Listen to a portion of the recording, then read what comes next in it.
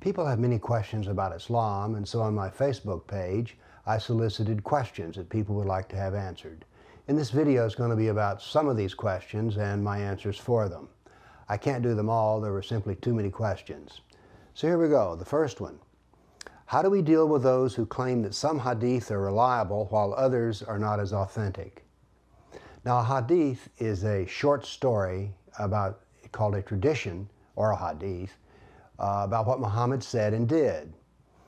Now, there are different collections of these hadith. What's important is that a hadith is the same as Scripture. There are 91 verses in the Quran which say that every Muslim is to imitate Muhammad in every way. And how do they know how to imitate Muhammad? Well, the hadith is one of those.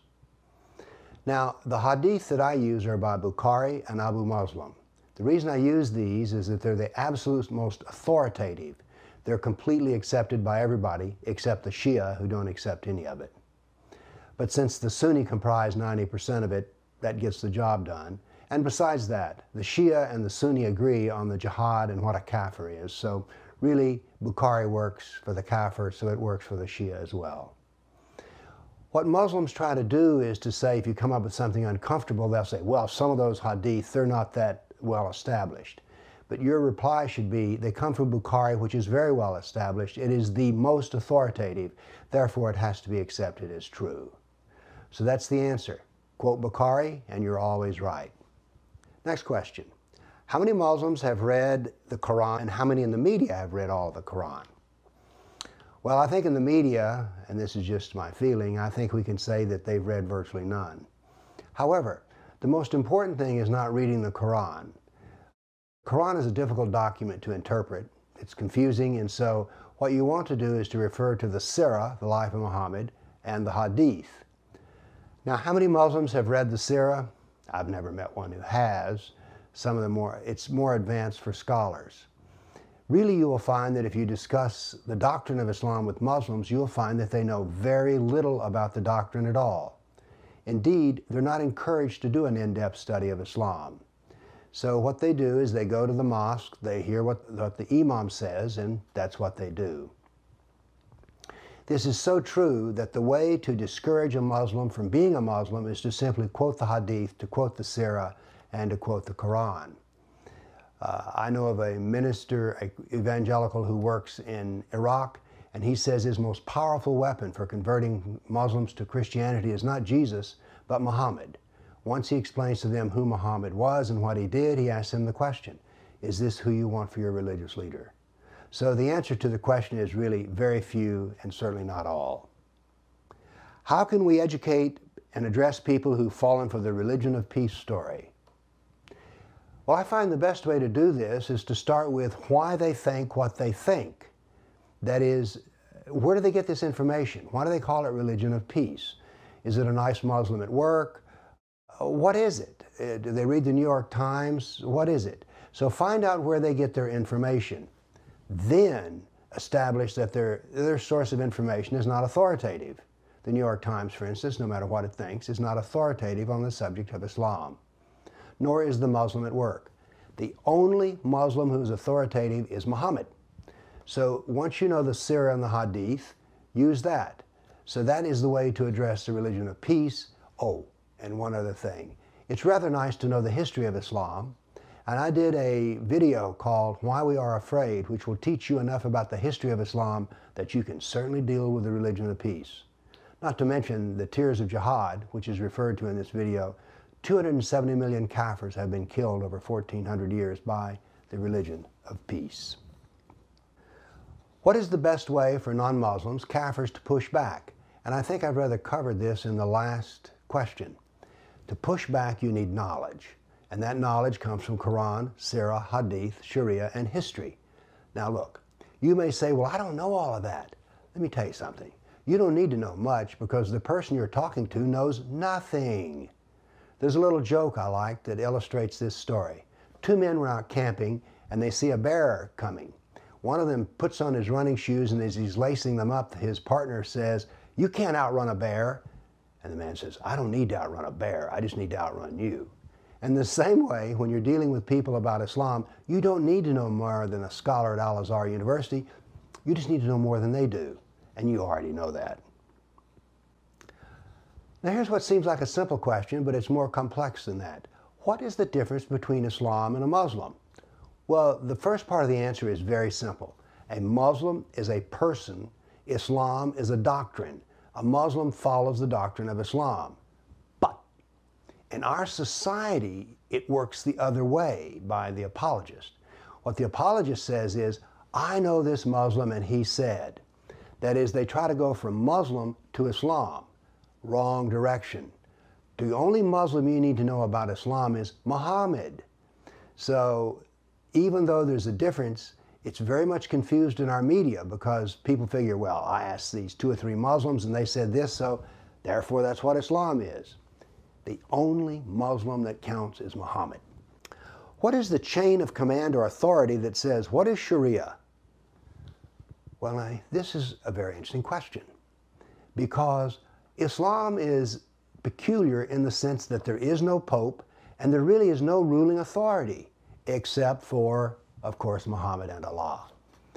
So to some degree, a Muslim can kind of make up what they want Islam to be. Now, in the end, there is an Islam, and it is the doctrine found in the Quran, the Sirah, and the Hadith. And the authority is Muhammad and his God, Allah. Oh, what is the difference between Muhammad and the peaceful, moderate Muslims? Well, the difference is simple. The peaceful, moderate Muslims are simply those who follow Muhammad of Mecca, where Muhammad was a religious leader. He wasn't killing anybody. There was no torturing involved or anything. There was no jihad in Mecca.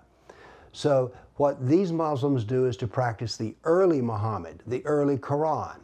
But remember, Islam is dualistic. There's an early Islam and a later Islam. So the good moderate Muslim just practices the earlier Islam. And the good moderate Muslim, which is our term for it, because really he's an incomplete Muslim, he's not really moderate because he doesn't practice all of Islam. Now, Islamic State, ISIS, they practice all of Islam. What are the differences in the beliefs of the Shiites and the Sunnis? Well, really not much. Now remember, I deal with political Islam, and political means I deal with how Islam affects me and possibly you. I do not deal with the religion, and so therefore the differences between Sunni and Shia on that issue are simply of no merit to me. From our standpoint as a kafir, there's no difference at all. They're both the same. How many Americans here in America, how many American Muslims are actually following the Quran? Well, to some degree I've already answered this question. They follow as much as they want, and to that degree a Muslim is not much different than, say, a Christian or a Jew. That is, they practice as much of it as they want, and the difficult parts they just ignore and leave out. One of the odd things about Islam is the ignorance of Muslims. 60% of Muslims worldwide are illiterate, and the Ottoman Empire has had a 3% literacy rate. Well, now, this question was the most interesting question I was asked, I thought, because of the simple reason that I did not know that the illiteracy rate was so high, 97%, in the Ottoman Empire. So I went and looked at the research, and indeed, this is true. Very few members of the Ottoman Empire could read and write. The majority of the members of the Ottoman Empire who could read and write were not Muslim. They were Christians and Jews. Now, isn't this odd? Because we're told that the greatest intellectual empire in the world was the Golden Age in Baghdad, when all the Islamic scholars, they were world beaters. Well, most of those Islamic scholars that were world beaters were simple. They were Arabs who were Christians or Jews. So, and as soon as Islam became ensconced and became more and more powerful, the doctrine of free thought, which is necessary in creative thought, was crushed. In the end, the philosophy out of the Golden Age of Baghdad was this: there are no laws of nature, and there is no cause and effect. I'm a scientist. When you have no laws, and when you have no cause and effect, you can't have any creative thought at all. The other reason that there's not a lot of need for literacy in Islam is this: Muslims are not encouraged to study much for themselves. They're supposed to go down to the mosque and listen to what the imam says. And if the Quran is what it says it is, which is the complete knowledge of everything that's needed in this life, what do you need to read and write for anyway? Just practice Islam and everything else is simply superfluous. Could we get together some learned people and make a comparison between the lives of Jesus and Muhammad and the basic teachings of Christianity and Islam? My answer to this question is stay with Jesus and Muhammad. Here's why. I did a little experiment one time. I write books which are very easy to read and understand. I like to say that I read big, thick books that are hard to understand and write little books that are easy to understand. I did an experiment. I had just done The Life of Muhammad, which is about an 80-page biography of Muhammad. It's the Sirah, greatly condensed. And I hired a 14-year-old teenager to read The Life of Muhammad. I figured if she could read it, anybody could read it. Paid her $20. Well, when she finished reading The Life of Muhammad, I said, I've got one more book for you to read. I want you to read the book of Matthew. Now, this child had never been in church and had never opened up a Bible, so she read the book of Matthew. Then I asked her two questions. I said, okay, if your new next door neighbor had to be Muhammad or Jesus, which one do you want? Well, I want Jesus for my neighbor. Why? And then she proceeded to give me the answer as to why she did not want Muhammad and why she wanted Jesus. This is called critical thought, fact-based reasoning. Look, if a 14-year-old teenager can do this, anybody else can. So instead of dealing with Islam, deal with Muhammad. And instead of dealing with Christianity, deal with Jesus. Then you're dealing with characters, two individuals, which are easy to do. Now here's one in which I don't have a complete answer. Explain why a large percentage of educated Americans choose to stay in the dark about Sharia law and its purpose. Ignorance and fear. We live in a society today in which all people are equal and all cultures are equal and there's no distinctions to be made. So therefore, if you start drawing distinctions between yourself and an ideology such as Islam, why, you might be a bigot. People have been told a lot by the media who are trying to make something bad look good. And so therefore, the problems with Islam and its activities are greatly suppressed. People don't want to swim against the tide. The tide in the universities, the tide in the media, in the churches, and everywhere else is Islam is way good, and so they just simply choose not to challenge that. When I read the Quran, it is clear that Muhammad had taken much from the Torah, the Gospels, and Zoroastrianism. Well, this isn't really a question, but it's a statement which we need to emphasize. The Quran portrays itself as being the final revelation of all needed to practice the true religion.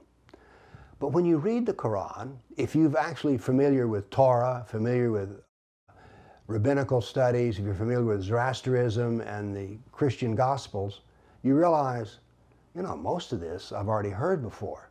There's very little new in the Quran, except for two things. The first thing that's new in the Quran is Muhammad is the prophet of Allah. The second thing that's new in the Quran is, if you don't believe that Muhammad is the prophet of Allah, you can be harmed.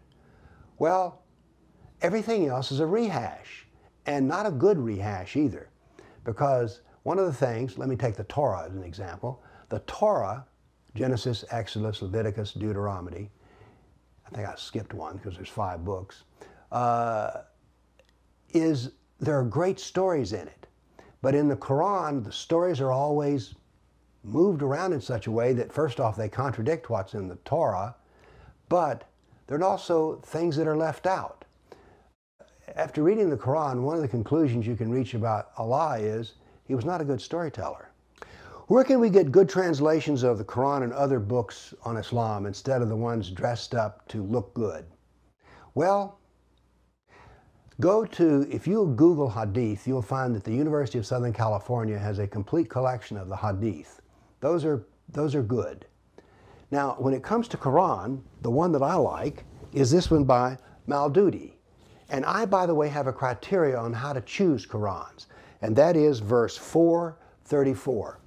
If verse 434 says that a Muslim male can beat his wife, it's probably a good translation. But if they try to fudge the issue, like say lightly beat, now you're dealing with one of those that's been dressed up to look good in public. In my research, I keep seeing implications that Roman Catholics or Catholicism had something to do with the creation of Islam. I've seen these same statements, And I don't really buy that. We have to go back and understand that at the time of the rise and power of Islam, there were three bodies of Christianity. There was the Latin Church, Catholics, there was the Greek Church, which we would call the Greek Orthodox, and then there were many, many Arab churches.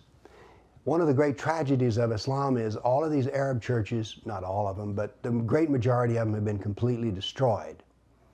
Now, it actually appears that Islam is a variation on some of the early Arab churches. So the churches that were influential were not the Catholics, but the Arab churches. Well-meaning Muslims like Zuhdi Jasser claim Islam is the religion of peace. Why don't they know the actual truth in their books? You know, I don't have a real answer for this. Zuhdi Jasser, and I know people who know him, is a really nice guy. He could almost be described as a sweet guy. But somehow or another, he's able in his mind to simply set aside and push aside the evil that is found in the Sirah, the Hadith, and the Quran, and the Sharia. I'm not really sure. He seems like he'd make a good neighbor, but he seems to be deliberately leaving some things out. And I don't know of anybody who's pressed him on this issue. So I can't explain to you except the way he makes Islam look good is to not talk about all of Islam. Because part of Islam can be good. I mean, there's some parts of it that are really quite good, actually. It's just that there's this other part in the Quran of Medina. Do all Muslims and non-Muslims have to obey strict rules during Ramadan? Why do non-Muslims have to obey Ramadan rules? We don't. We just choose to do so because we've become so spineless and we're willing to do anything to make anybody feel good. So we don't have to do anything. The U.S. Army, for instance, has issued orders about, well, we're to respect Ramadan. We don't need to respect any of that at all.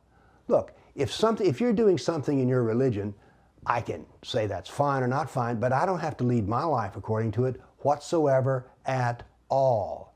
This is part of political correctness. Is there any archaeological evidence that corroborates early Islam as per the Sirah? Out of all the questions asked, this was the one that goes the deepest, and I'll give you the shortest answer to. No. How Islam came about is a self-myth. It turns out that there is not a single reference in any historical document that is contemporary with Muhammad that even mentions him. Doesn't mention anything about any rise to power of any religion in Arabia. The first time we run across historical evidence of Islam is about 150 to 200 years after the death of Muhammad. The first historical Quran was about 150 years after his death. Now, there are mythical earlier Qurans, but we don't have any historical evidence. Archaeology is cruel to Islam.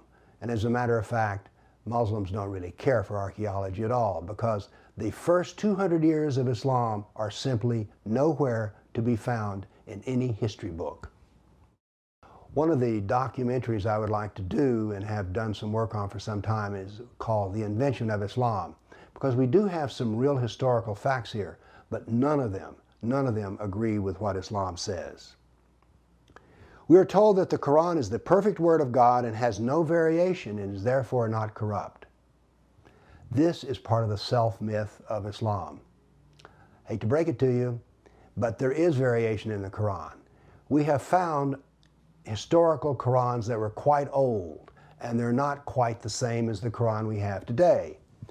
As a matter of fact, the creation of the Quran, its self-myth, is that after Muhammad died, there was variation. And so all of the Qurans that were known and all the pieces of Quran were brought into Uthman, the third caliph. And he had a secretary, Zaid, prepare what is known as the Quran today. Now, the reason they made the Quran we have today is they were worried about variation. Do you know what Uthman did with all the original documents? He had them burned. Now, why would you burn all the original Qurans? Simple. They were filled with variation. Well, those are the ends of the questions that I'm going to ask, and I think I'll do this again. So on Facebook, stay alert, and I'll give you another chance to have your questions answered. Now, I've made these brief. Some of these answers could be made into a whole semester course, but I wanted to give you a taste of answers. Thank you for your interest.